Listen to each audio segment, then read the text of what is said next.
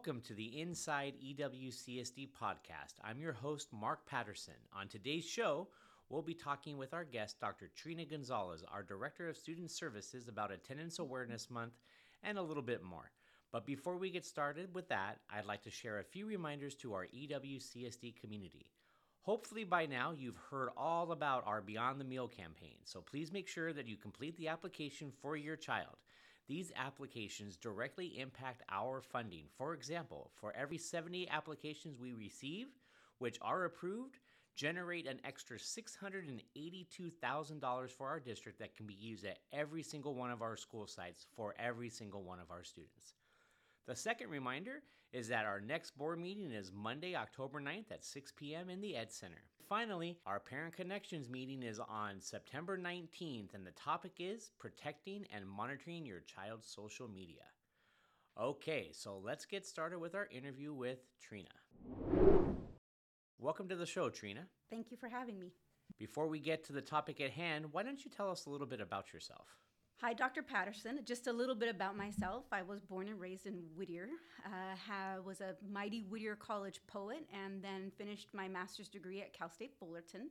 I received my doctorate degree from Cal Poly Pomona, and my main focus or history about myself is really just being a strong advocate for students, specifically those that are underdogs and experiencing a little more challenges with schools, whether it be with social emotional learning or behavior, or in this case, attendance concerns. What can you tell us about the trends in student attendance overall the last couple of years? Well, as many know, the closing of the school due to COVID-19 really disrupted the habits and patterns in school attendance. In California, specifically, we saw a 30% increase in student population that has been missing more than 18 days of school. In East Whittier, prior to COVID, we had an average of about 5% of our students who were not coming to school on a regular basis. In 21-22, we saw that jump to 26% of our students. Luckily, we've seen a decrease in that area by 4%. So in 22-23, we had 22% of our students identified as chronically absent. However, that's still about 1,600 students missing more than 1 month of school. So based on those trends, it's really risen to one of our number one priorities in student services. So I think one of the things that our families really struggle with is the idea of reinforcing how important attendance is while balancing the safety and health aspects of COVID. So can you talk to us a little bit about what advice you would share with parents on how to navigate between those two very different ideas? That's a great question. With COVID being a reality in our life, we do have to realize that children will test positive for COVID. We do have some safeguards in place for us. One of our biggest elements that we're focusing on is short-term independent studies. So if our students are testing positive for COVID and do have to self-isolate, we've asked that parents call and ask for short-term independent studies. It's any absences can be covered from 3 to 14 days. We would provide work for the students to do at home, and they would still get credit as if they were here on campus and not have absences on their record. The other thing I encourage families to do is send their kids to school even if they have a runny nose and a cough. We know that there are going to be common flu symptoms going around, and we want students in campus. We want to build up their resiliency and make sure that they only stay home when they're COVID positive. So could you share a little bit more with us about the ways in which our LVNs and health clerks are trained to be able to support families with making these types of decisions? LVNs and health clerks have been trained on COVID-specific symptoms. One of the biggest indicators is if they have a runny nose, a cough, coupled with a fever or headaches. That makes us dig deeper and make sure that we analyze whether or not they do have COVID-19 symptoms. The LVNs and nurses can really sift through and decide whether or not those students might likely have COVID-19. They ask questions about their exposure if they've been out to big events. They really help us determine whether or not it might be COVID-19. We also offer free COVID-19 tests that we can provide to families so that they can make a cautious decision about whether or not their child is experiencing the common cold or really has COVID symptoms. As our audience has hopefully seen, this month is Attendance Awareness Month. So, Dr. Gonzalez, can you talk a little bit about what we are doing as a district to celebrate this month? Absolutely. In collaboration with all of our school sites, we launched a campaign that lasts the whole month of September. We have everything from banners for the community to see, incentives for students like personalized stickers and pencils, and activities that really highlight the importance of school attendance. We also shared our district-wide attendance plan that includes the recognition of sites with the best attendance and those that are working toward improving their attendance overall. And our goal is really to motivate all administrators to put a spotlight on attendance by really recognizing students that come to school every single day. While this is a special month, could you explain some of the things that go on throughout the year to be able to celebrate attendance?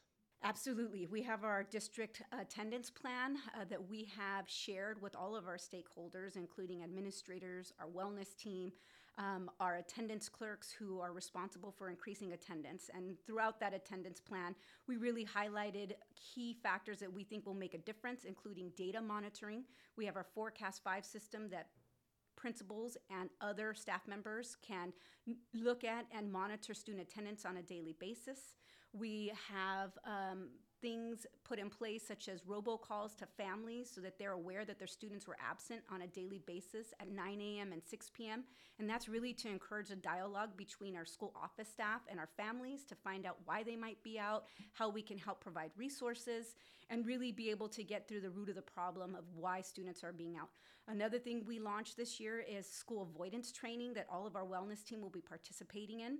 We know that if students are missing this much school and it isn't medically related, that it usually has to do with school avoidance. Students have fallen into some bad habits with COVID-19 and online instruction, and some of them just need help getting out of the rut of being at home and coming to school and also developing those daily patterns again. Parents also need to be reminded that it is important that we don't have classes available online and that their students need to be here every single day. So I'm going to deviate a little bit from our conversation on attendance because you did mention our wellness team. And you mentioned the fact that there is a strong correlation between attendance and social emotional health. So can you please talk to us a little bit about what our wellness team does in order to support students? Yes.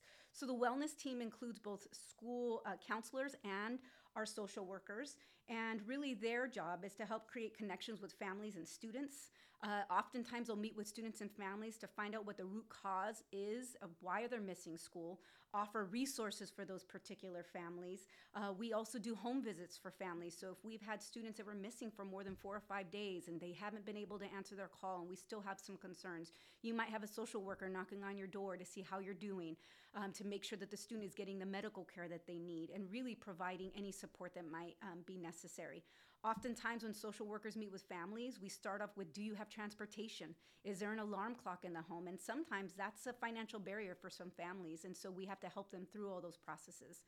There could be an issue of school avoidance where parents are very honest with our social workers and say, we're having difficulty with our son waking up every single day. They might be experiencing some depression and not really have the ability to get up every single morning in school. And that's when our social workers will work as a team with those families to develop a plan.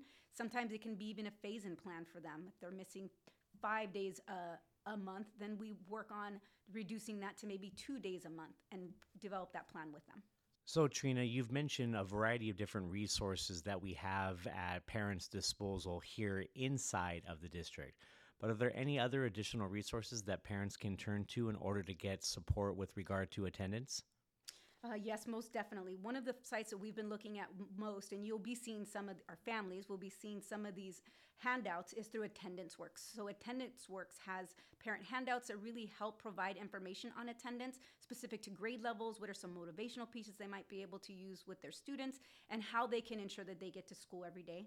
Another resource is our California PTA. They have a parenting tips section on their website where we can look at what makes a student academically successful and be able to thrive in the school setting.